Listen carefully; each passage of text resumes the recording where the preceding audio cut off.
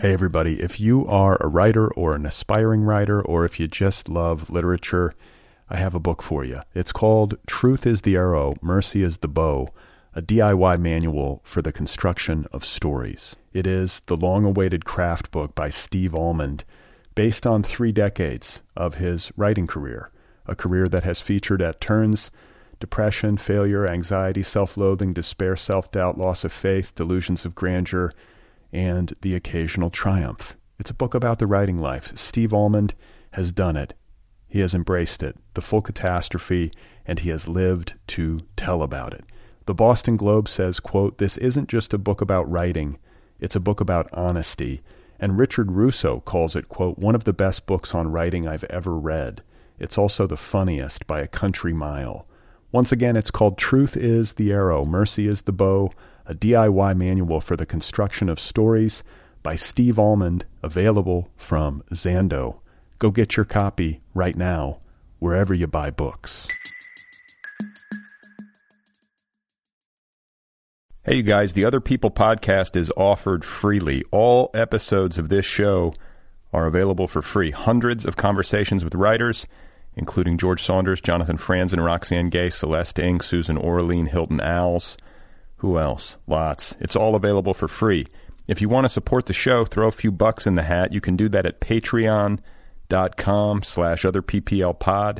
That's patreon.com/otherpplpod. It is also very helpful if you go to iTunes and rate and review the program. Can you do that? Okay. You are not alone. You have found other people. You and I have a friend in common. Every stupid thing that a writer could do, I've done. I think it's really beautiful. Jeez, what a struggle, you know? It was incredible, you know, it's like your head exploded seeing what was really there. And now here's your host, Brad Listy. Just one person at just one time. Hey, everybody. Hey, how's it going? Welcome to the Other People program. This is the Other People show. I'm Brad Listy here in Los Angeles. It's good to be with you. I appreciate you tuning in. Juliet Escoria is back on the program for a second time. She has a debut novel out from Melville House. It is called Juliet the Maniac, and it's one of the buzzier titles of 2019. It's a harrowing work of autofiction that explores the impact of mental illness on an adolescent girl, if that's a way of putting it. So, great talk with Juliet Escoria coming up in just a second. I should mention, too, that Juliet the Maniac was the official May pick of the Nervous Breakdown Book Club a couple of months ago. And typically, and thenervousbreakdown.com is my online culture magazine and literary community. It's been around since 2006. It has its own monthly book club. You sign up, you get a book. I interview book club authors on this program. And typically, I will interview them in the month which corresponds with their feature. But in this case, I waited for Juliet to get out here to Southern California on tour so we could sit down in person, and it was well worth the wait. That conversation is coming up. A listener named John writes, "Man," that's how he starts his letter, "Man, comma, I just discovered your show a week ago at most. I've been binge listening. Yesterday I happened upon the Cool AD episode, which was a surprise. I like his music a lot. You mentioned obituary listening, and it hit me a bit. It's what I've been doing since Wednesday. David Berman is dead. I'd suggest listening to Purple Mountains, his last project, and Silver Jew's whole catalog because it's good. His music is often sad, and I think peeling back some layers and just embracing that window into sadness makes us better people. Don't take the sadness as far as he did, obviously, but do take a taste of it. It's beautiful. Love the show, man. Keep it up. Signed, John." So yeah, I like that term, obituary listening. And I think you can extend it, like obituary reading. It's just like obituary appreciation, where somebody dies and, you know, it really intensifies your feelings of affection and appreciation. I think social media is a big component to this, like Twitter grief or whatever you want to call it. But, you know, last week was heavy. We lost Toni Morrison, whose stature in the culture as a writer of literary fiction is unrivaled. She's as towering a figure in American letters as we've ever produced. I think she's right up there with like Mark Twain. She might be at the very top. I don't get into rankings, but it's hard to argue that she is not way up there in the pantheon. And what a life well lived. 88 years old, Nobel laureate, and a body of work that will surely stand the test of time and which had a monumental positive impact.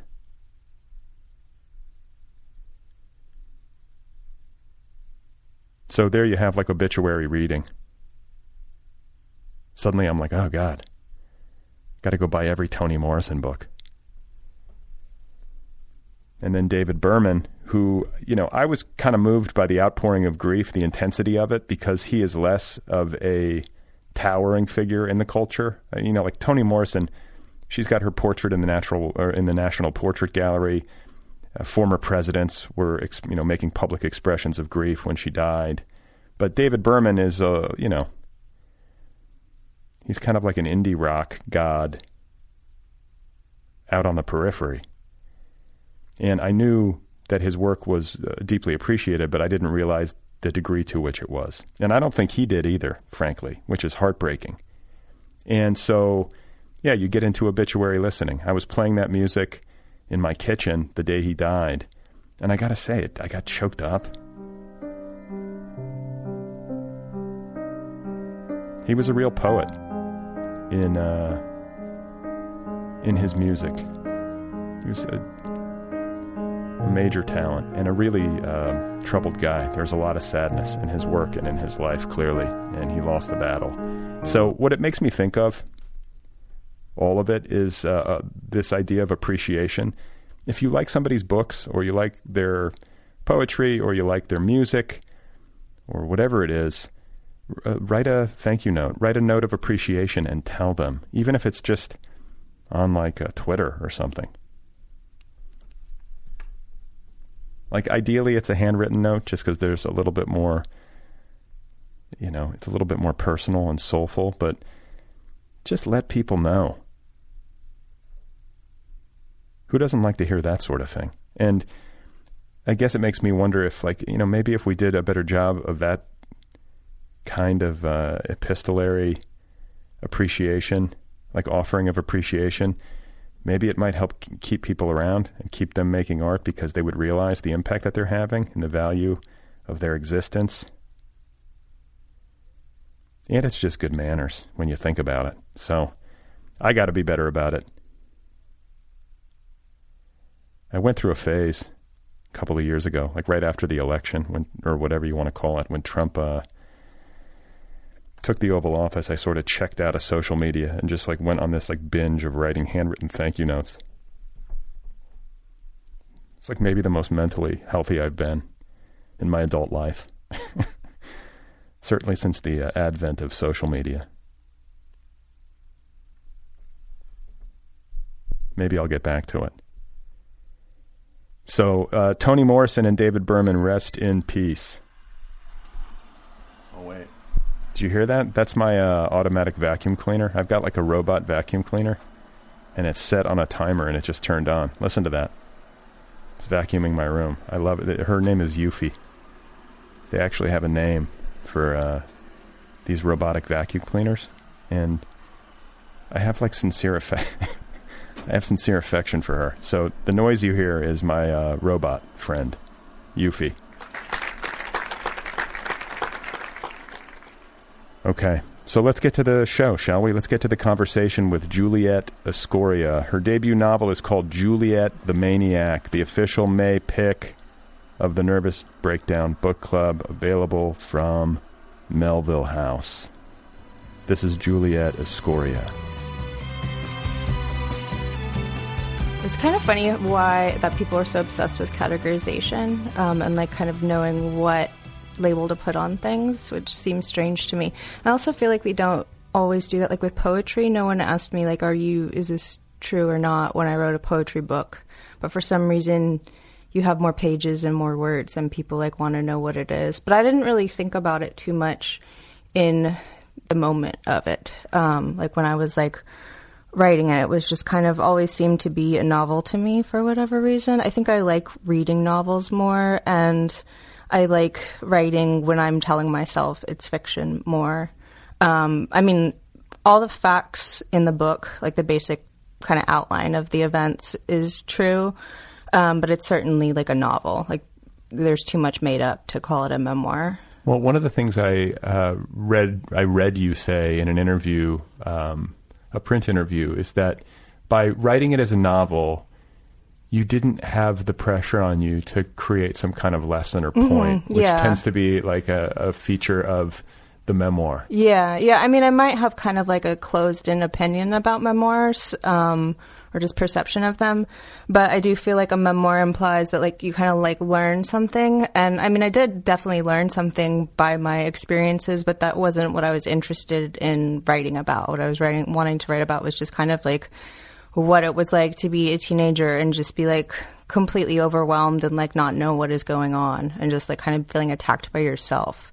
And that was like really disorienting. So that seemed interesting to write about. So having some sort of lesson there seemed to like kind of like erase the point if I was like pressured to put a lesson on it. Yeah, I've been wrestling with this myself. And I'm hesitant to be too assertive about my current opinions because they're so fluid. Yeah. I don't know what the fuck I'm talking about, but I wrestle with this idea because I've been trying to write a quote-unquote memoir or maybe like autofiction. And I'm like, sort of like, I don't want to write another victim narrative where I'm the hero. Yeah. And I triumph. Like, I don't feel like that. Well, and it's like not, I mean, at least in my experience of like difficult things is there's not like an easy opinion to come around to and you feel different about it in different years. And I mean, like I think about the treatment that I had, some of it was terrible, some of it was wonderful, but I think that the majority of the people who like worked with me were just trying their best with what they had at the time. So I mean, like kind of trying to come up with some sort of hypothesis about it seems pointless to me. Yeah, I mean, I think one of the things that one of the reasons your book is so harrowing to read and the subject matter and the, the particular time period you describe as well, because you're like a child. You know? It makes it even more harrowing. But something that I relate to just as a parent of a disabled child is like when you get into the medical industrial complex with something that's complex and difficult to diagnose and to treat, you realize pretty quickly that the experts don't know what the fuck they're doing. Yeah, they really don't. And that's terrifying. Yeah. Yeah, I just read Mind Fixers, which is about, like, I think maybe the subtitle is something like the biological search for the cause of mental illness. That's not it, but something like that. And they really don't know anything. Like, they know a lot more than they did in the 90s and then obviously prior to that, but they still don't know what the hell they're doing. And they still have so few options of like how to treat people. And so much of it requires money and time and like getting lucky in terms of who you're able to see. So it's just kind of frustrating that they just don't know. They don't know anything about the human brain. It's too complicated. Well, and like you say, there's also a disparity in terms of access. You know, like not all doctors are created equal. Yeah, for sure. Like bedside manner, intellect, like that's something that like I think maybe for most average healthy people, you more or less take it for granted that anybody who gets through medical school and who might be your general practitioner can function in their job. And I guess for like a routine checkup, there's not that much differentiation. But man, when you have a life-threatening illness, you start to think a lot harder about like, well, where'd you study? Yeah, and like what's your approach to this type of thing? And I feel one thing that they don't really talk about is you get better at accessing the quality of care the longer you're kind of in the mental health system, or I'd imagine the physical health system. And there's no real way to like be taught those skills of like how to kind of fill a doctor out and how to make therapy work for you. And so it's only like through trial and error. Like now, like when I was going through the draft of the book, I realized I had like issues still regarding my teenage self. And I was like, I really need to address this before I like publish this book. So I was like, I'm going to go to therapy for a few months. And I was able to find a therapist where I went to her for like 2 or 3 months and like it fixed the problem that I was feeling. Okay, I want to stop you there. Yeah. Because you said a couple of things that are interesting. The first was that you have to sort of learn when you're in the process, like in the mental or the mental health system, you have to learn how to get the therapy you need from a therapist. Yeah. What does that mean in practice? I mean, there's all sorts of different approaches. And like CBT is like offered pretty commonly, like cognitive behavioral therapy. And that's really good. I feel like if you've never been to therapy before and like you're kind of just having issues with how you perceive things and how you deal with things. But for me, CBT always felt like super judgmental. So that's kind of like a warning flag. Like, I don't want to do CBT. Well, how does it judge you? It just felt like instead of acknowledging your feelings, they wanted to like correct them. Like, oh, this feeling you're having is wrong. We must correct it. And that's not, I don't think, what CBT is intended for, but that's how it felt to me. And then, of course, there's like what I felt like I needed was someone who would like sit and let me blather and then occasionally like say something insightful. And so, I mean, like, that's really kind of a specific thing to want from a therapist. So I don't think people know to ask the therapist questions before you make the appointment, like to say, what's your approach? Like, what do you do? Blah. And a lot of people don't even think to do that. And so when I called this woman, she was like a hippy dippy woman, which is like what I figured I needed, was like some woman who would tell me like go sit in the woods or something. She's actually at the beginning of Scott's book, Hill William, but that's like a caricature of her. Scott McClanahan, your husband, the writer. Yeah, like in the scenes with her, she had like a lot of turquoise jewelry and told him to like go sit in near the river and like talk to his inner child or something. And I was like, that's the type of therapy I need right now. That sounds good to me. Yeah. Well, and the other thing too is like there's approach, there's methodology, there's whatever your educational background is as a therapist, but then there's also just that kind of ineffable, mysterious like personality meshing thing. Like you have to find somebody that you click with and with whom you can communicate fluidly, who sort of, you got to get each other. Yeah, exactly. And you have to like respect them and feel like they respect you. Because I've been to therapists who were probably good, but I felt like they were like judging me. And so that doesn't work. Like if you think that someone's like thinking you're a bad person. Do you ever get into gamesmanship in therapy? I would imagine this was maybe something you would have a tendency to do more as an adolescent, where like you're a really intelligent person. Your test scores are through the roof. At least Juliet's are the character. Yeah. But no, you're sharp and perceptive, obviously, and you have a good poker face. Like, did you ever get into a room with therapists and you start to play games with like outsmarting them, or feeling? I think sometimes too, feeling like you're smarter than the therapist, which maybe in like maybe there's some truth to it in kind of like a basic intelligence quotient kind of way, but there's also like the hubris of being like, I'm smarter than this person who has done all this studying. And well, I mean, I learned that you can't do that if you actually want the therapy to be effective. And so like, why would you spend the money on time in therapy if you don't want it to be effective? But certainly as like a teenager, a younger person, like I had a very set script that I would tell my psychiatrist about my alcohol consumption. Like I'd say, oh, I have 2 to 3 drinks 2 or 3 times a week, which was a complete lie. But that was like the thing that I told her that worked. And so that's what I'd always say, like every time I saw her, because, if you tell them the truth, they're not going to want to treat you, or they're just going to tell you need to quit using stuff. So that way. And then as like a teenager, I just kind of wanted to get out of there. So you just say like what you thought they wanted to hear. Well, and also like there's like, it's not like you're saying you're abstaining, which is hard to believe. Yeah. And and then you're not saying like I only have 2 a week. Yeah. You sort of found a sweet spot. Yes, where it's like borderline binge drinking, but not quite. So they're not going to tell you to stop, but you're still drinking. So like this is autofiction. It allows you to play some. You don't feel like a fidelity to every single fact, which by the way, nobody can remember anyway. Yeah. But I think, a lot of people, I would imagine, in response to reading the book, as you go around touring, are you getting a lot of people coming up to you and just like assuming certain parts of the book that are actually fiction are nonfiction and assuming things about you as a result? Have you dealt with that? Not really, because like I said, the facts are all true. It's just kind of like the details. I've had people like ask me really specific questions of like, did that actually happen? Like one guy, he was amazing. When we were in Ann Arbor, he was like asking really specific questions of like, did your dad really give you Fear and Loathing in Las Vegas? And that part was true. He did give me Fear and Loathing in Las Vegas on my way to boarding school.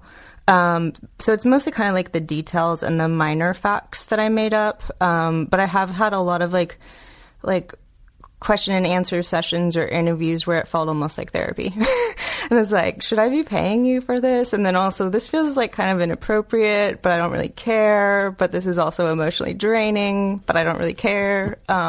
So that type of thing. But I do think you are opening yourself up to that, to those types of questions and conversations when you write about that type of thing. So it just comes with the territory. It touches a nerve. Yeah. I think almost everybody feels some connectivity, like who's really well, who's fully psychologically healthy. Even like normal people are weird. Like I had this roommate who I thought was like totally normal, but she like picked the hairs out of her knees, like the trichomania or whatever. And I was like, okay, if this girl seems like so normal to me and she's like giving herself scabs, like nobody's normal. Like, no. And that's, I mean, I appreciate the questions, even if they're draining sometimes, because I do think people should just be more open about, no one is like normal. Like everyone has some sort of weird anxiety or neuroses or something. Yeah, so, I mean, I feel like I mean, on paper, I think I would be pretty normcore, like, you know, relatively, but like yet I feel like to maintain mood and productivity, like I have to exercise a lot. And like, it's pretty crazy to live with me. Like if I don't get it, like look out. Yeah. And like, that's not normal. Yeah, I relate to that because I feel pretty normal nowadays, but like I need a lot of maintenance. And the maintenance, sometimes you're just like, why do I have to do all this shit to just like behave like a normal person? Right. But it's like necessary and keeps me functioning and keeps me like, you know, like a quote normal person. Well, and I think I think in your case, because of your medical history, maintenance is more easily justifiable. But like for me, sometimes I struggle. I'm like, am I being selfish?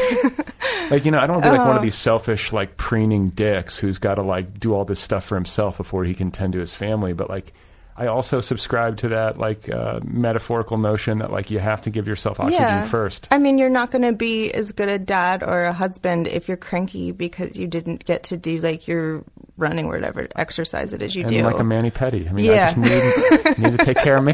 Yeah. But no, it's like, I guess it's just like, where's the line? And I just I'm always like sort of like tuned into that. Like, I don't want to like become ridiculous with it. But like, and like I will, if it's like, oh my God, we got to be somewhere at 9 o'clock in the morning or 8 o'clock in the morning, like I'll set my alarm, get up at 5. Yeah. So I can have the time. Well, and I mean, they always are talking about how balance is the key to things. So it sounds like you're balancing your family and your work and yourself. So I'm not picking the hairs out of my knees yet. yet. Yeah. Good job. So this feels like, and I don't mean to like be ridiculous or oversimplify things, but it does feel like the book you had to write. Yeah, for sure. Like you had to write this like one. That. If I had died without writing that book, the ghost of me would be like really upset about it. So I get this. Okay, so the question is, how long have you been thinking about writing this book? I thought it started when I was in grad school, but apparently it started before that because Victoria Patterson, she was my teacher as an undergrad, and she told me somewhat recently that I had like told her about this book. So I guess it goes back to at least like 2007. I love Tori. Yeah, she's great. She's so great. Yeah, she's a good human. And where did you go to grad school again? I went to Brooklyn College. Oh, you did? Yes. She taught you there? No, she taught me for my undergrad program at UC Riverside. Oh, right. Yeah, okay. Yeah. So all the way back to then? Yes, These things incubate for a while? Yes. So what was it that then made it time to actually get down to the business of it? I just didn't know how to approach it. Because, I mean, it almost felt like writing science fiction or something where you're creating this world, or not even creating it, but just trying to convey this world that's like our world but has like different realities and different rules. And so you can't just like, it's difficult to kind of figure out how to structure that. And I also had like ideas on what it should look like. Like I originally saw it as more traditional novel. And that was just like not working. So it was trial and error and like putting it aside and realizing I wasn't good enough of a writer to write it right then. And I needed to like wait until I was capable of doing what I wanted to do, even though it's hard to be patient. That's a nice way of putting it. Yeah. See, that's the problem with me. I'm not a good enough writer yet to write the book that I'm chewing on. I also felt like I taught myself how to write it as I went. So. Well, do you think that, okay, so was it just bullshit? Were you just procrastinating? Telling yourself that... I tried. Like I did, my thesis was like a completely different version of it, as well as some short stories for grad school. And then I wrote, like it was a 99 or 100 exactly pages before I gave up on it a second time. And then I had a very crazy idea for the third time where it was going to cover my entire life. And I have no idea why I thought that was a good idea. But so I like wrote a bunch of stuff having to do with like my family history and my childhood. And then I was like, this is completely nuts. Like this book would be like thousands of pages long. That's silly. And so then finally it just sort of clicked. When I just like was like, I'm not going to think about what I'm doing. I just have to like let it do what it seems to want to do, and then I'll figure it out later.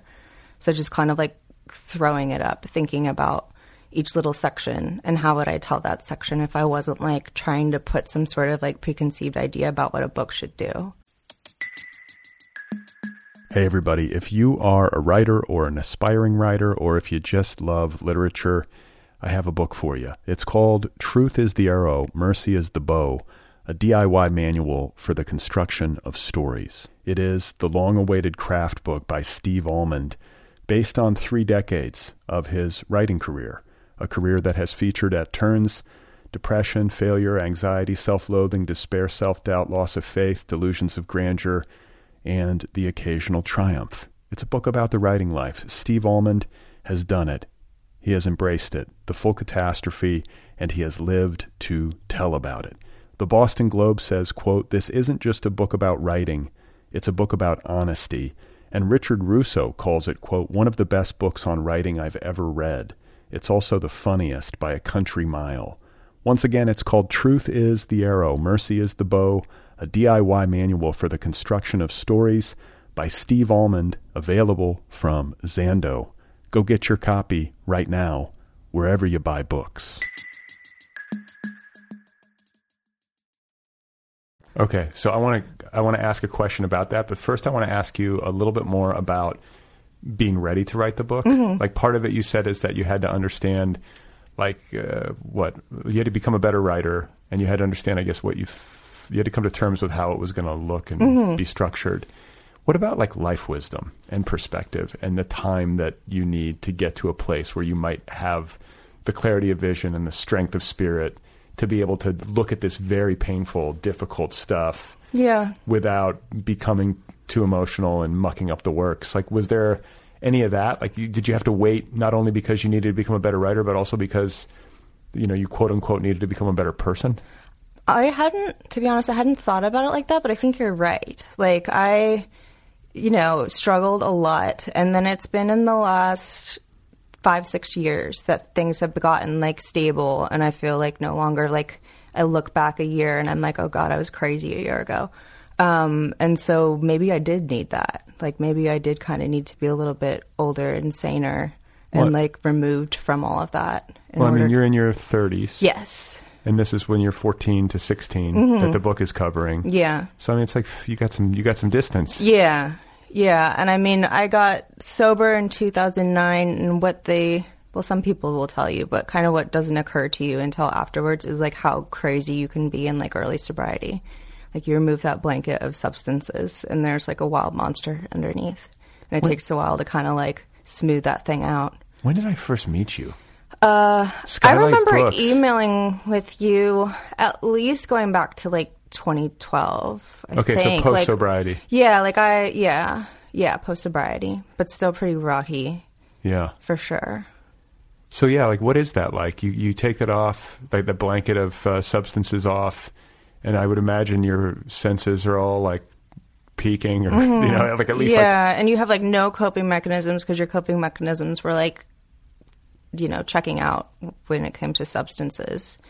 So you're just like trying to deal with the world and you have no idea how to be a human being in it. So Well, so you were dealing with bipolar 1 rapid cycle. It's in my older age, it's definitely not rapid cycling. I think at the time that made sense as a diagnosis, but at least like going back to like my early mid-20s, the periods in between are like 6 months a year. So not rapid cycling. It's a difficult. I have a friend who like got diagnosed not too long ago. I'm going to be 44 tomorrow. Happy birthday. Yeah, but you know, so it was a later in life diagnosis, and the process of trying to find the right medicine cocktail, and to figure out what specific type you have.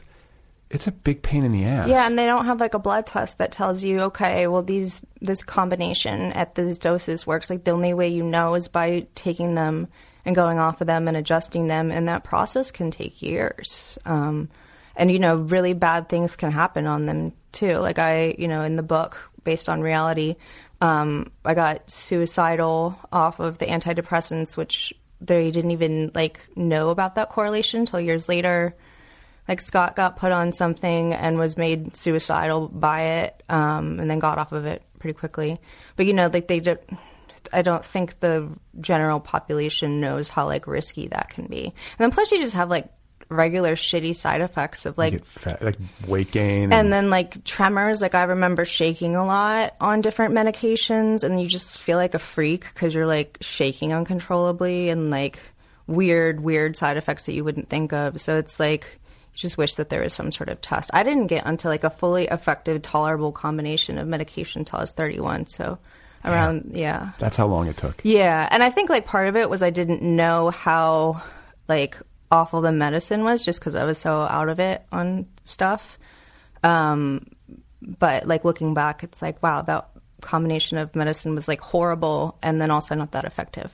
Well, it's striking because these medicines are powerful, especially when you have the cocktail wrong. All of a sudden, you're suicidal. Yeah, that a medicine can make you want to take your own life is a testament to how like intense these things are. Yeah, and then even like put that aside, just like you take a pill and suddenly like you gained like 20 pounds in a month. That's a pretty intense side effect on its own.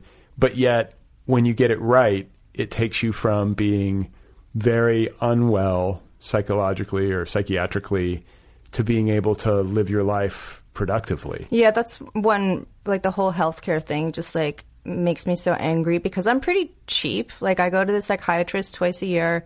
I take generic medication.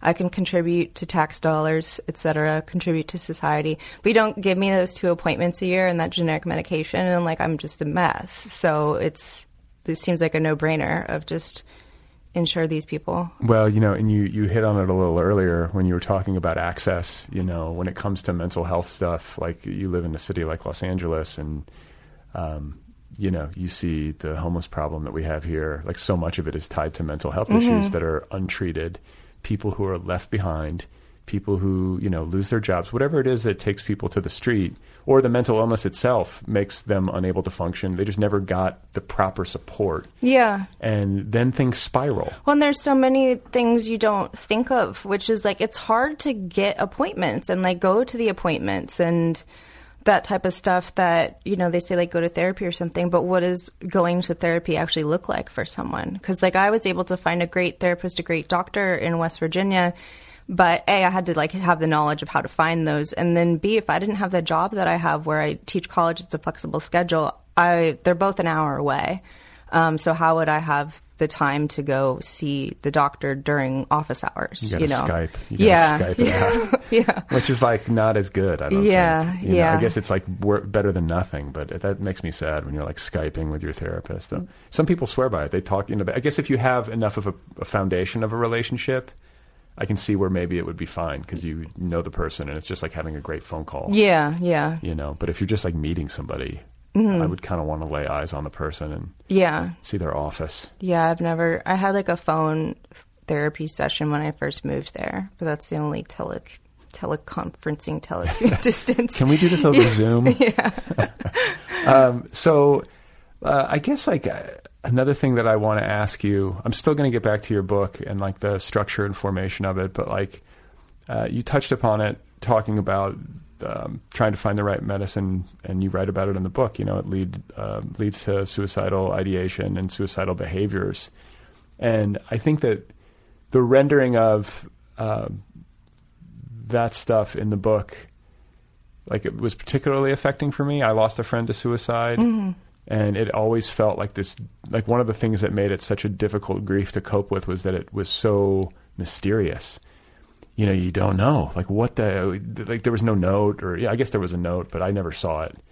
And there was no, like, heads up, you know? Like, yeah. And so you're left with all these questions, and the only person who could possibly answer them is the person who's gone.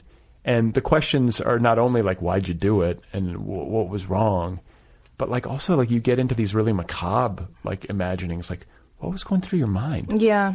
Like, what were those moments? Like, what were you, like... And so to see it rendered on the page, it doesn't make it necessarily feel great, but, like, it does offer some clarification. Well, I also feel like it's very difficult in practice. I've had not close friends, but, like, tertiary friends who committed suicide, and it really, like, is disturbing in a way that other deaths aren't. But I do think that mental illness can be a terminal disease, and, like, often it's difficult for us to, like, frame it that way, of, like, just the disease got the better of them and killed them. But that's, like, easier said than done when you're, like, actually the person who's, like, your person killed themselves. Right. I mean, yeah. I think like a metastasis or some sort of, like, internal body disease that, like, shuts down organs is easier for people to grok than, like, a suicide, which always, even though, like you say, it's a terminal illness, it feels preventable. Yeah. Like, oh, you didn't have to jump, or you didn't have to take the gun out, or, you know, it feels like so excruciating because you feel like, just like, if they just would have hung on for one more night. Yeah. Which is often the case. Yeah. But I guess not always. Well, and I had an experience where it was medication that was, like, it felt like someone, like, had placed somebody else's, like, suicidal thoughts in my head. It was really strange. And I knew that they were caused by the medication. I just had to write it out and, like, kind of push the thoughts away. But it was, like, so tiring at one point. Like, I could understand why someone might kill themselves just because it was so exhausting, of, like, kind of constantly pushing away these thoughts of, like, oh, I should run my car off the road. Oh, I should slit my wrist. Like, these just, like, really intrusive suicidal thoughts. So, like, I feel like there's so many specific ways your brain can trick you that you should die. Yeah, that's interesting, is, like, that space between the intrusive thinking, like the suicidal thoughts, or, like, you know, people with OCD can have intrusive thoughts. There's, like, different ways that it can manifest, but there is space between the intrusive thoughts themselves and, like, some deeper you. Yeah. Like some deeper consciousness or recognition of them. And so you can be like, oh, there they are. And it's not necessarily, it sounds like that you believe them.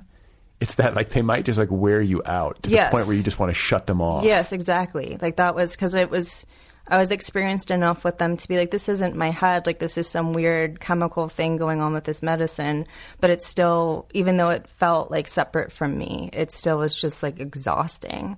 And then there was another way my brain tricked me, was, like, thinking that if I didn't kill myself, like, horrible things would happen to the people that I cared about. Like, that seems to be, like, kind of a common thread with some people, is that they think that, like, they're just, like, being a burden on their family or loved ones, which, you know, it's so much more of a burden if the person kills themselves than if they're depressed. Right, it's not clear thinking. Yeah, but your brain tricks you into thinking other thoughts. It seems like similar to the addictive experience, the addiction experience, like, where the brain can like, you know, what do they call it? The demon. Yeah. Like, I guess they call depression the noonday demon, but there's different ways that, you know, people describe it, or metaphors they use. But it's just, like, the point is that it can, like, sort of sneak up on you. Yeah. I mean, I feel like treating my addiction and bipolar disorder have had so many overlaps.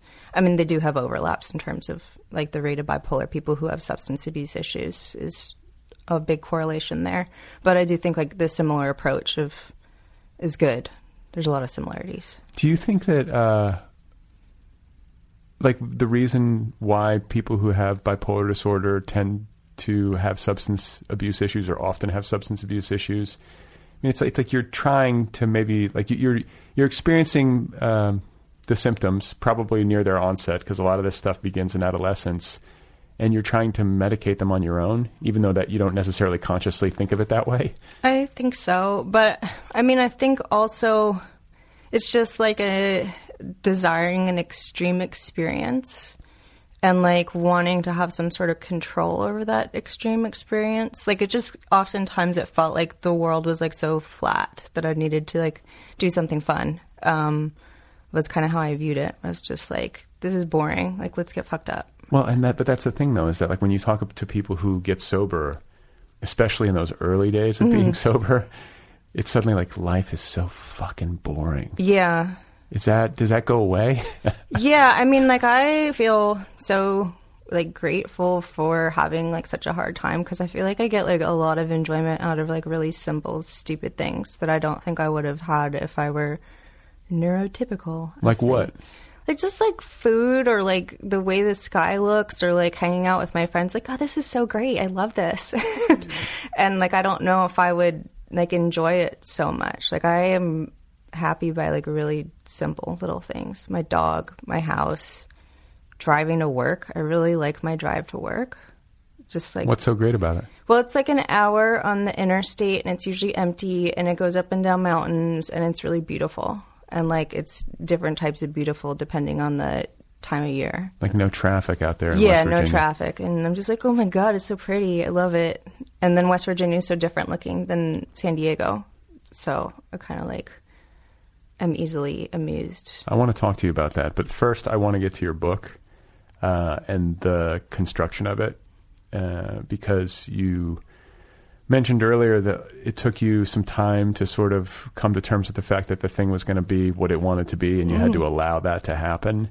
And the way that it unfolds for people who haven't read is in, I don't know, I don't want to mischaracterize it, but short chapters, vignettes. Is that a way to put it? Yeah. Like these snapshots, but like, you know, I think books like that can sometimes trick people into thinking that they're easier to create than they actually are. I think sequencing is a huge part of it, because you do have to create some sense of narrative drive and, Yeah, you have to put them in the right order and like make them feed into each other. So sometimes it felt like there are just like so many pieces. It's like how to make them have a relationship. Right. So from a composition standpoint, like when you started in earnest to write this book, like what did the day-to-day routine look like? Did you have one? I don't really have a routine, because I feel kind of like bipolar even in my work habits. Like, I'll get like really obsessed with it and just like spend any time I can find on it, or I won't write for that long, for a while.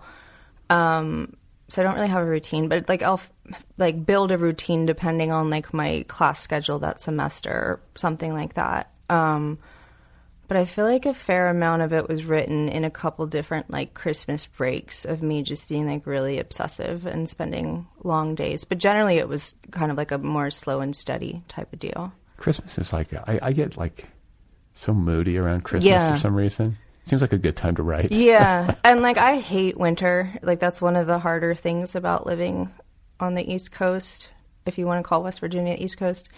But I do think it makes me really productive, especially since I got my sad lamp. I love my sad lamp. What does it give you? Some more lux, some more light? Is that what Yeah, I got it off Amazon for like $40 and it works really well on my seasonal, like, I don't even know if it's seasonal depression, but it's just like seasonal doldrums. No, I'm actually the perfect person to talk to about this, because I've been reading a ton about sleep and sleep products, and like there is something to that. Yeah. So if you're in like a really hardcore winter environment, or even like a winter environment where it's like low light, gray, you know, the leaves are all down, just turning on having extra light exposure can have like a genuine impact on your mood. I was like shocked how effective it was, because it was like, oh, all I have to do is sit in front of this thing for like 20 minutes and suddenly I'm not like mopey.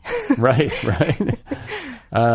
So you are working like whenever you can, I guess, over these 2 Christmas breaks. And when you say you were letting it be whatever it wanted to be, I'm imagining that you were kind of like just following whatever thread or memory or, you know, narrative element occurred to you with an eye on getting the sequence right later, or were you sequencing as you went? Scott gave me a really good metaphor of like building a necklace, and first you do the beads and then you string it together later. And so that's kind of what I thought about, was like, okay, I have this like anecdote that I want to put in the book. Let me write about it, like not care if it's like true or not, and just write it down and then set it aside and then kind of worry about the shape of it later. And so, I mean, I did a lot of, like, the initial rough draft of the book looks very different than it turned out to be. So there was like a lot of editing and like rehauling and throwing things away and making new things. And resequencing. Yeah, and moving things around, and, you know, the kind of like small minutia of like, oh, I didn't introduce that character yet because I moved it over here, so I got to like put something there that makes sense, like that type of thing. So, and how long did it take you? Like, I mean, I know there was those 2 Christmas breaks that were really intensive, but like the first draft took you. I started it in like fall 2015 is when it finally started to kind of click. And then I finished the first draft in winter 2016. That's pretty quick. Yeah. At the time, it didn't feel quick, but. Well, yeah, and you've also been working, I mean, in your head and in previous drafts that were abandoned, you've been working on it longer than that. Yeah. But I'm pretty efficient when I get into the groove of the writing. Like, how many words would you get in a session? Do you know? I don't keep track of that type of thing. What do you write in? Do you write in Word? Yeah, I write in Word. Yeah, and I like start out with like just not caring at all if it's good or bad or makes any sense. You don't like obsessively like edit yourself as you go? go? No, I can't do that. So is it all, I don't mean to like, I hope it isn't boring, but this stuff actually fascinates me because, especially with a book that is kind of a mosaic, this stuff matters. Like you write one of these chapters or vignettes or whatever it is, like a memory that you wanted to fictionalize. Is it all in one big document, or do you make it an isolated thing and like shunt it away and then start a brand new document? New documents. I have like a very complicated folder on my computer of documents related to this book and like folders within folders. Okay, that makes sense to me though, because if it's all in one big document, then I think you run the risk of rereading and getting tripped up on all the stuff you did previously. And then you can start to noodle with stuff and fuck it up. And then also like spreading out the sections on the floor of my basement and like figuring out how to put them together that way of like, okay, here's this section. Where can I put this? Like that type of thing. And then I also had a really weird drawing that doesn't make any sense to anyone but me of like what it would look like structurally. That was kind of like a cardiogram, a heartbeat thing. Yeah. And then it like made like a loop at the end.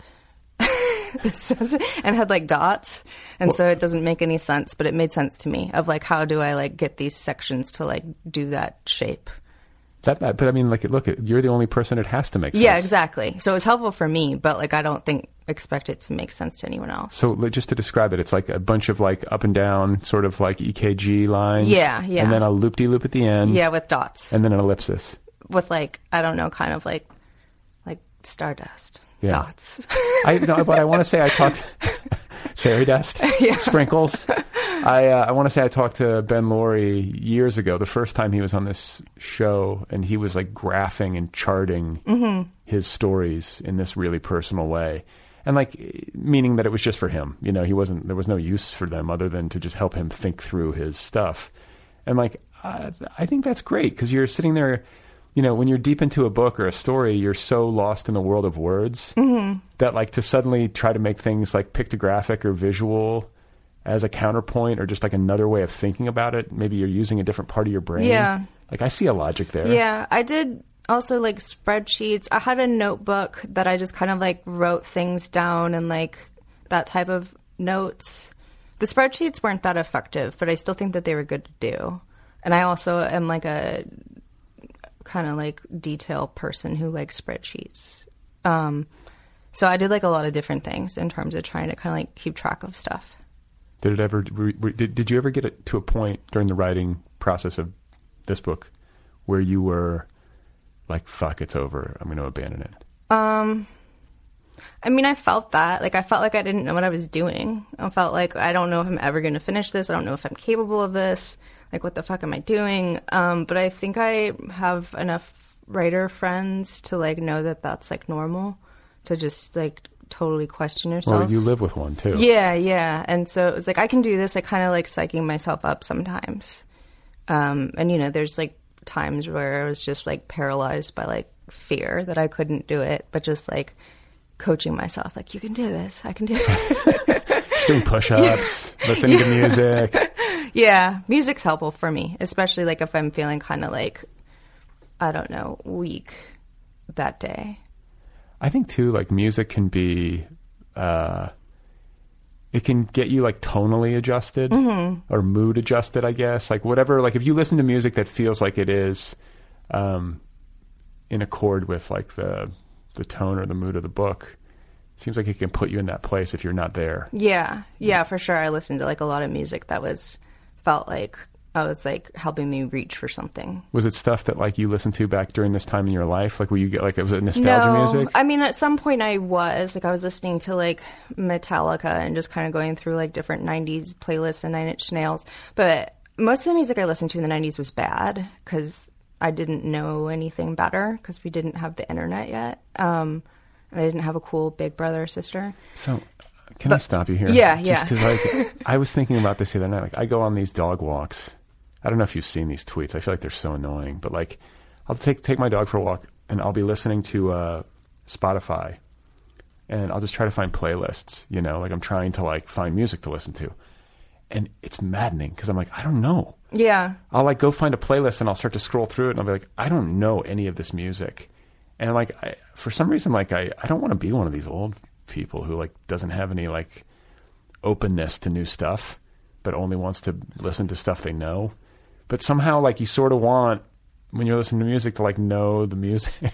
Well, when I was like younger, I spent a lot of time on like seeking out new bands, but I think I'm starting to become one of those like old people who just like listens to the music of their youth over and over again. I mean, there's some new bands that I like a lot, but a lot of it I'm just like, there's no songs here. Like, I don't understand how this is a pop hit when it's like not catchy. Like, I want my pop hits to get stuck in my head. Right. And I just don't understand kids these days. It's how, you know, and I think it's always been thus. Like, I think this is just what happens. Yeah, exactly. Like, that's how I can tell that I'm getting a little bit older, because I don't understand popular culture. But yeah, I mean, like, I remember there was like a day, and sadly, this was like a while ago, but I was always like a subscriber to Rolling Stone, which like marks me as like Generation X. But like, you know, when I was like in late high school to like all through college, I always got Rolling Stone.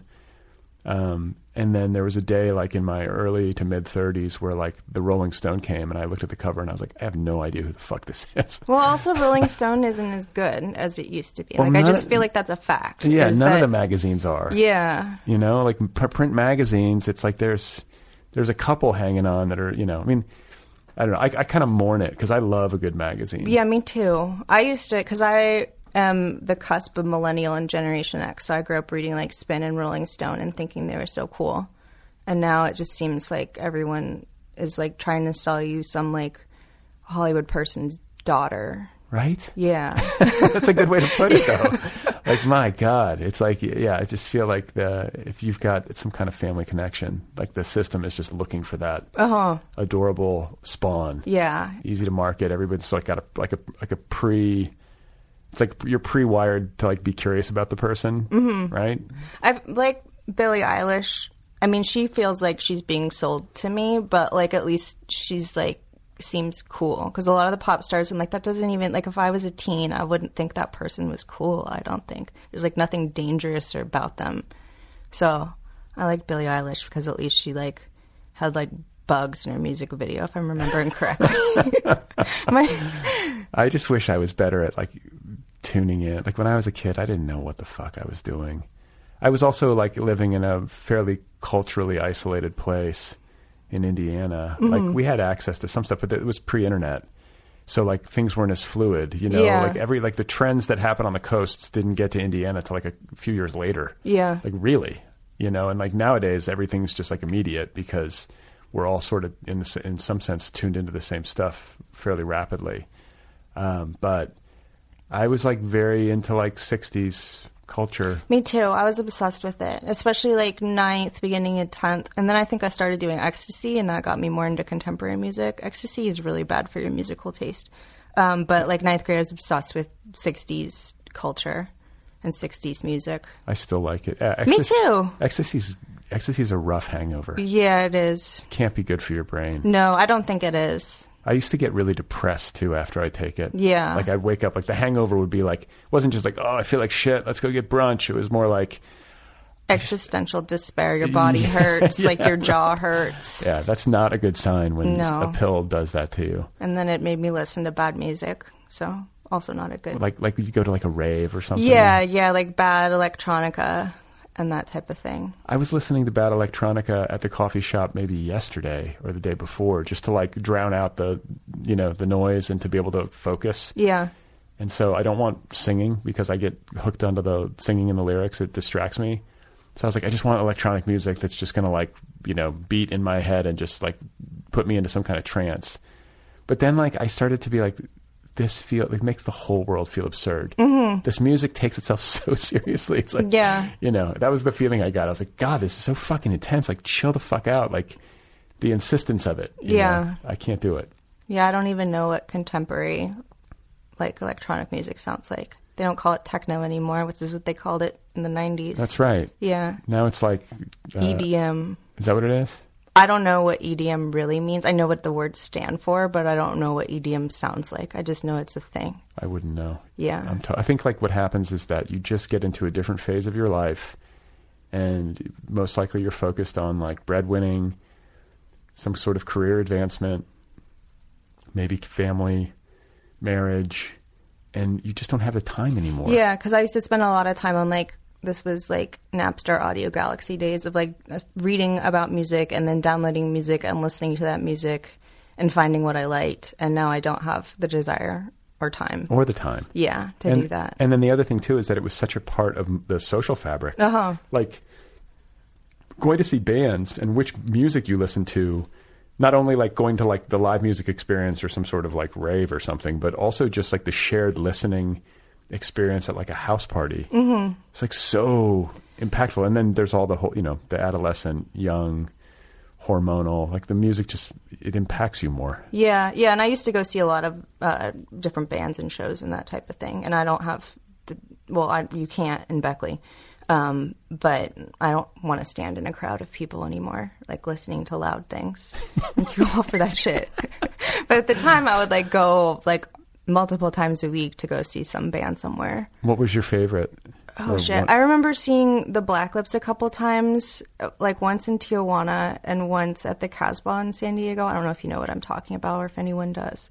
But they were like amazing and like... The Black Lips? Yeah. And they're just like it just felt the reason why you go see a live show. Just kind of like messy and exciting.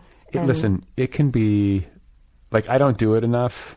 or very much, but like if you go to a good show and it's not like too crazy crowded and loud, like go to the Hollywood Bowl or go to a theater, and to be with a group of people in a communal setting for a live music and singing experience can be like soul nourishing. Yeah, like church. Like church. Yeah.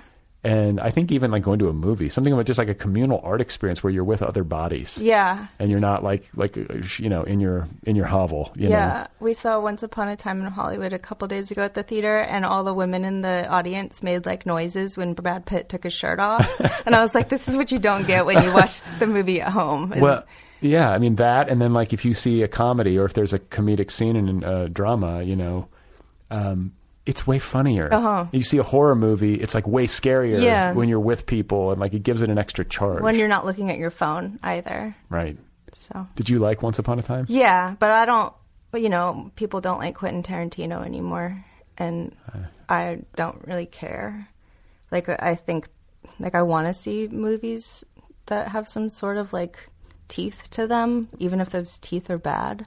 I mean, so I don't really. Definitely got like an unusual and troubled worldview, I would argue, but like makes interesting films. I think on a broader level, I'm just happy to see a film with teeth made for adults that's original. Well. That's original, do well.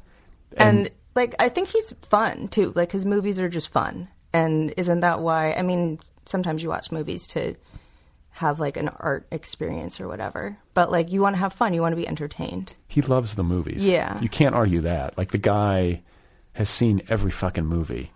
He's like the book nerd who's he's like Scott. Yeah. Like Scott is like there is like a small subset of people that I've interviewed for this show who are like, I call them like the uber book nerds. Yeah, like I thought I liked books a lot, and then I married Scott and realized I like books like a very, like more than the average person, but a normal amount. And he's just like completely deranged by books. Just like, I mean, like just chews through them, has read everything, like can quote them, and it's like, there's like almost no corner of literature that they have not explored. Yeah. And I'm envious. Yeah. I wish I had like that insatiability, but like I have a hard time finding books that I can finish. But I also don't, because like I have all sorts of hobbies, and Scott likes movies and books, and that's about it. What are your hobbies besides the I narrative? like outdoors stuff, hiking type deals. I like gardening. I like doing stuff around the house. I like cooking. I like baking. I like exercise. I could go on, but that's a good sampling. I'm not a baker. I don't dislike cooking. I'm just not good at it. I haven't like gotten the schooling that I need. But hiking, I'm with you. I'm actually getting into gardening, which is another haunting sign of advancing age. But I think it's also like, that's one thing that's kind of frustrating is I'll like get into something and then later it'll be trendy. I think gardening is like having a moment right now. Is it? I feel like it because I keep on seeing all these like Instagram kids advertising like artistically framed plant things to me. Really? And Well, I'm not on Insta, so I wasn't even influenced. I'm doing this totally unilaterally. But I have this yard, and like I like getting pots and like bringing new plants in just to beautify our space. Yeah. I spend a lot of time here. I work here. I live here. I'm constantly here. So it's like, I'm going to get some fucking plants. Well, and it's like really corny, but it's cool to like make something. Like you give this thing water and take a little bit of care of it, and then it's giving you a free vegetable or what feels like a free vegetable. That's cool. I'm like obsessing over my tangerine tree. I feel like it's not quite healthy enough right now. Yeah. I'm having problems with my tomato plant. Oh, this really? is garden chat time. Well, we can trade, we can DM about our plant troubles. But I want to ask you about this move to West Virginia from Southern California, because that not only is it a big geographic shift in terms of distance, but it's also like a contextual shift that I think is about as strong as you could imagine in the continental United States. For sure, yeah. Like going from Del Mar to Beckley. Those places don't have a ton in common. No, not at all. Like they're both physically beautiful, but the physical beauty is like completely different. That's the only two things they have in common, or the only thing. So yeah, I mean, it's been interesting. I'm pleasantly shocked at how much I love living there, just because I was like really concerned for myself. I was like, how am I going to do? Like, and then I also don't think I fully realized, like Scott would like say stuff about how it was a completely different culture, and I didn't really believe him. Like I'd visited before and I was just like, whatever, it's the same year, the same country, can't be that different. And then I moved there and I realized like, yes, the culture is very different. How so? I mean, it's just like even the things you hear people talking about are different. And like, I think values are different too. Like, I think it's much more family community based in West Virginia. And like, I mean, I feel like it's stereotyped to say, but I do feel like people have a big relationship to like the land that they grew up on or their neighborhood or something in a way that, like, I feel like my dad's side of the family's gone back to California several generations. Our roots are in here.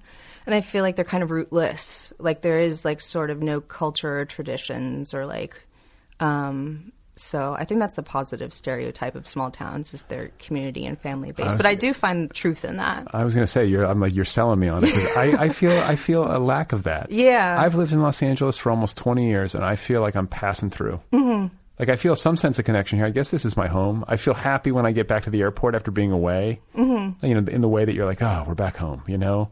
So there's some of that, but like connection to the community, it's such a disconnected place. Yeah. I'm so hungry for like a sense of like, I know my neighbors and like, we're all buddies and like, let's have a beer. And like, you don't get that. Yeah. You know, you just don't get it. And I guess maybe I could start it, but I'm like, what if my neighbors are creepy? Yeah. You know? Or I don't know. I have like no patience for Southern California annoyances, like everyday annoyances. I'd much rather be annoyed by West Virginia daily annoyances. Like on the last night we got in from the airport, we went to my favorite taco place, and I like wanted to murder the people standing in front of us for no good reason. They were just talking about like horchata flavored vodka, and I was like, "Fuck you in your cargo shorts." Right. And I don't get that impatient with people in West Virginia. I get annoyed, but like regular annoyed. What about like pace of life issues? Because like I think maybe a way to tie it to writing is that I always imagine if you live someplace that's slower, more like out in the country, away from the craziness of an urban environment, you would have like, you know, more time. Maybe time moves more slowly. I'm imagining that you feel like you have maybe more like psychic room to be creative because you're not in this like hive of like ambitious striver, creative media people. Yeah, for sure. I mean, I've never understood when people say that things move fast or slow in terms of time, but I do definitely feel like I have more time to think. Like, you're not sitting in traffic. You're just kind of spacing out as you go on your road. You're not like getting jostled by people on the street, like when you walk down the street. And then also money. Like, you're not struggling to pay rent. Like, we live in like a pretty spacious house where Scott and I each have our own room to work, which I wouldn't have been able to afford if I were living in a city. So it's very helpful. I always thought I was a city person, but I'm much happier in West Virginia than I was in California or New York. Have you picked up any like West Virginia, like are the things you're doing now in your life that you never thought you would do? Like, do you gardening? Sure. I mean, like, hanging out with, like, Scott's parents and kids and, like, having a real good time just sitting around the house, that type of thing. But mostly it's not that surprising. And then what about living with and being married to another writer who's, like, pretty kind of, you guys are both all in. You know, you're both, like, you're right. Like, what's the way that I think William Burroughs used to describe Jack Kerouac as, like, a capital R writer. I feel like both, like, meaning like he's all in. Yeah, you both are doing it. Is it good? Do you find that like you guys have been able to realize some kind of like symbiosis where you feed each other and help each other's work, or is there ever like competition or like tension between like who has time to write and whose shift it is to do other things? Like, do you have to navigate all that? I mean, it's pretty good. Like, I wonder what would be like if both of our books like came out at the same time. But like when Scott's book came out, I was like really excited for him, and he's real excited for me. And I do think it's useful because like we'll be talking about something that I think no other type of person would understand, like the types of things that you're stressed out about that are completely imaginary and in your head, because literally they are. And the other person will be able to kind of help you through that, and then also have the patience for that. And then for both of us, it's a lot of like repetitive, like, it's okay, things are fine, you know what you're doing. Like, Scott has been repeating the same shit over his book like multiple times, and I like made an audio file for him to listen to that he doesn't listen to because I just felt like I was saying the same stuff over and over. But he does the same thing for me. Like, he had to deal with so many, like, obsessive moments in this book of, like, me thinking about the same stuff. Like where you were getting stuck at a juncture? Or just, like, worried about the same thing over and over again. What was a worry? What was a worry? Well, in terms of production, I was, like, freaking out over the cover. But it's a great cover. Well, the first one was not good. And, like, I had, like, problems. And then in terms of writing the book, like, just, like, do I know what I'm doing? And then, like, feeling like it would be too much this way or too stupid. Like, I feel like people don't take teenage girls seriously, and, like, kind of buying into that obsession of, like, is this dumb of me to be writing about a teenage girl? Like, things that if it weren't me, I'd be like, shut up. Like, don't buy into that silly self-doubt. But when it's you. And then Scott's kind of going through the same thing of, like, oh, people have written this type of book before. What am I doing? Why am I doing this? And it's like, shut up, just write the thing. He's like, working on another one? Yeah. Like, you know what you're doing. Don't worry about it. Yeah. And there's always room on the shelf for another book. Yeah. It's not like a finite space, you know? Like, well, and there's so many books about whatever topic it is you're writing about. Right. Like, don't worry about that type of thing. Did you... Like, was there anxiety around disclosure? Like the amount of revelation, even though it's a novel, you know, I think you named the character Juliet, you know, like there's like some degree of like, this is me, like, or at least acknowledgement of overlap. Yeah. Do you struggle with that? Like disclosure, people knowing stuff? I feel like I would be, like, Juliet Escoria is not my real name, so, like, I don't teach under that name. And when I go to the doctor, that's not my name. So it's nice to have that separation. But I feel like just my other 2 books, I got some, like, preview to what that's like. And it feels scary and gross, but also kind of good. And you're just like, whatever. Like, people already know the shit that normally I'd, like, try to not talk about. So if I bring up some inappropriate thing in small talk, like, they already know it. Right. So kind of good in that way. Do you feel a sense of, there's got to be a sense of relief that any book is done. It's always nice to be like, oh, I got it out of me. But with this one, like, having laid it down, it's gotten a great reception. You have to feel some sense of triumph. Yeah, but I mean, it's so weird. I guess I kind of feel like most people are like this, but me maybe especially, but just that you do this thing that you really wanted to do, and then it happens, and then you're not just happy. Like, I felt like sad because it was like I was saying goodbye to this thing that was like my little baby, and then scared and like, fuck, what am I going to do next? And Right. like every book I've written, I've been paralyzed with the fear for at least like a month or 2 of like, I'm never going to write anything ever again. Like, clearly that's the last book. So that fear. Isn't it weird that, like, you're going through it and it's like a huge pain, and it's kind of a grind, it's grueling, doing the work, there's a lot of failure involved, that feeling of persistence, having to overcome self-doubt, and then finally, like, you get it to where you need to get it, and somebody agrees to print it, and you're like, holy shit, and then you go through the run-up to publication, and there's all that anxiety and excitement, and then the thing goes out, and then the reviews are great, and people are like gushing about it, and you're hearing from readers, I'm sure. And what you're really nostalgic for in the end is the actual doing of the thing. And that's what I tried to remember too, because I look back to like the time when I was writing Black Cloud, and like that just felt like, at least in retrospect, like really kind of like a special, fun time of my life. And I kept on trying to remind myself of that when I was going through what felt like a very long process. This is the good stuff. Yeah, like this is the good part. This is why I write. I don't like publishing has some good elements to it for sure, but like why I write is because I like writing, like that little world you create around yourself. And the publishing is the part that feels bad sometimes. And like even when you get what you want, you're like uncomfortable. Well, it's a good lesson. Yeah. It's for some reason hard to remember. Yeah. Like why do you write? Because you like it, or at least you like it sometimes. Or you need to get something off your chest. Yeah. Like, you know, like that's, I think about this, like that persistence of like, I gotta, like, cause it's not, you can't, it's hard to use the word fun. I guess some people are, I've talked to some people in here who are like, writing's fun for me. Writing's occasionally like really fun. I think it's like kind of chasing a high, where it's just like sometimes you have that day and like things just feel amazing and it's like better than anything else you could possibly do. And so you're like constantly on this hunt for that day. When That's most right. days you're like, fuck, I hate this. Like I'm a piece of shit. What am I doing? I'm wasting my time. Right. So what are you going to do next? Do you I'm know? doing stories. You are. I have like another novel that I feel the need to write, but I need a break. Do you have a hint, like what it's about? Like, is The it other novel? Yeah. I had like a manic episode that was medication induced when I was like 4 years sober. I was doing everything I was supposed to be doing. And I had like this horrible manic episode. And that's going to be kind of like the crux of the story. But I don't know where I'm going to start. It's going to take a while to write because I don't even know like the timeline. But might start like this horrible breakup I went when I was living in New York and kind of like leaving New York and my life dissolving around me. And then it might end up in West Virginia. But I don't know.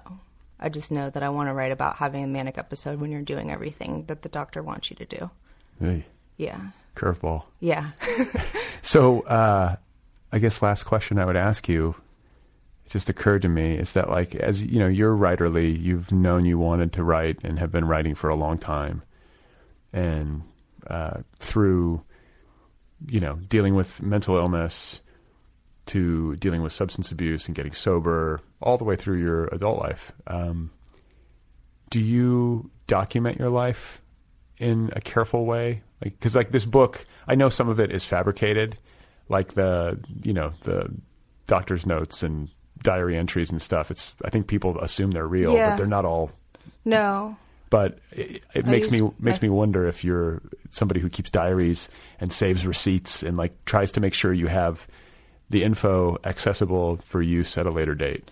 No, I mean, every year I buy like a daily planner, and I intend to like write down what I do each day, and usually I make it till like February, and then I don't do that anymore. And like this year, you can write a novel called January. Yeah, I've been a little bit better at like, maybe I'll do it for a couple days here and there. But my memory is really bad, like short-term memory. Like who knows if that's just me or drugs or psych medicine, but it's just not good.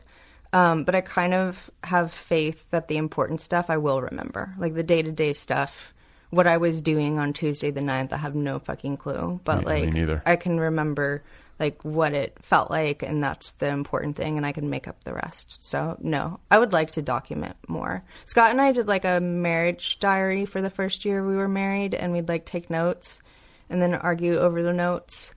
And I'd like to do that again, but it just takes a lot of time. That could be a book. Yeah, that's what we were thinking. We were thinking it would be like a marriage diary book.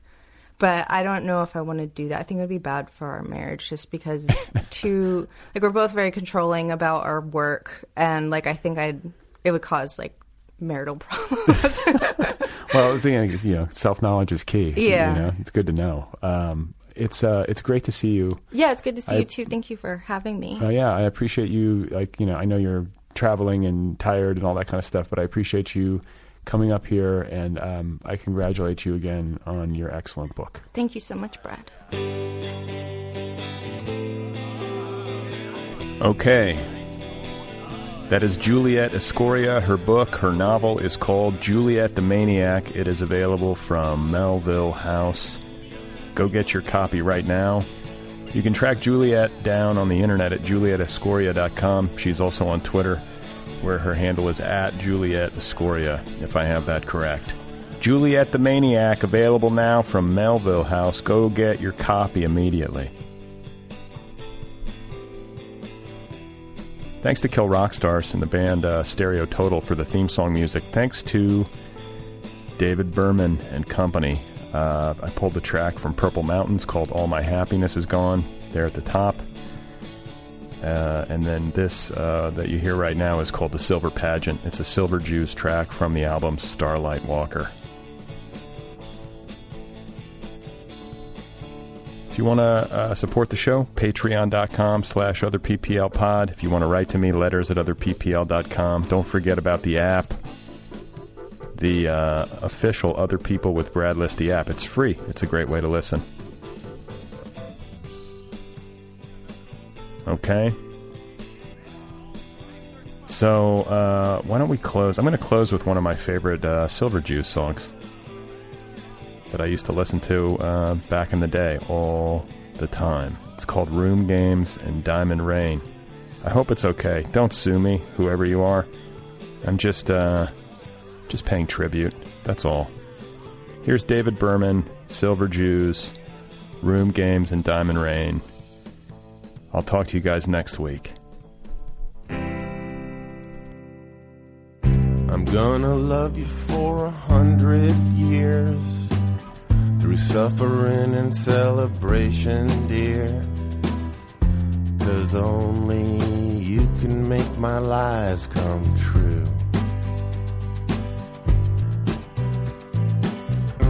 You can make lies real. Make me feel like drinking wine in the shade all afternoon.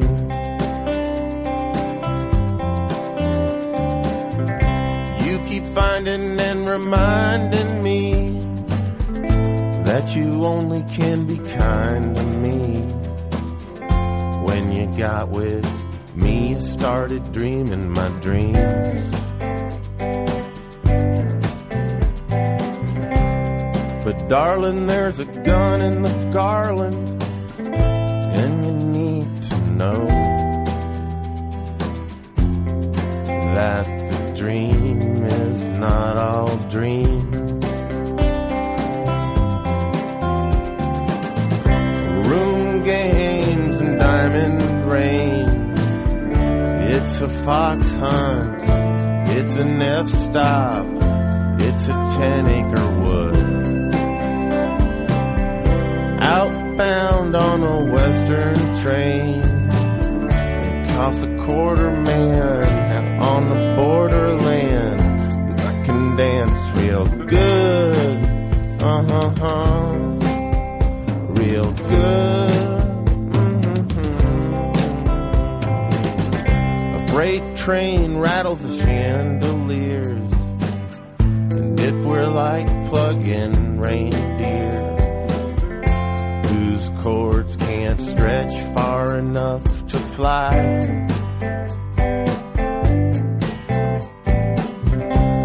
we're gonna take a ride in the dirt. We're gonna die till it doesn't hurt, and then they can bury us side by side.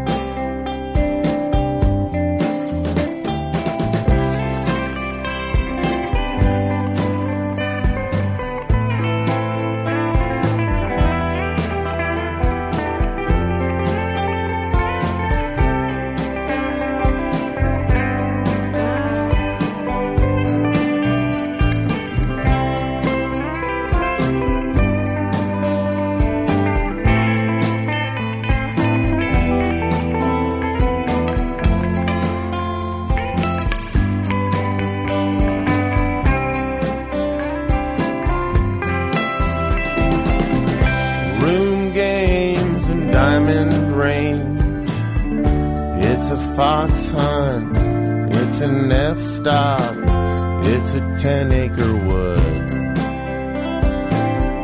Outbound on a western train, it costs $250,000 out on the borderland. And I can dance real good,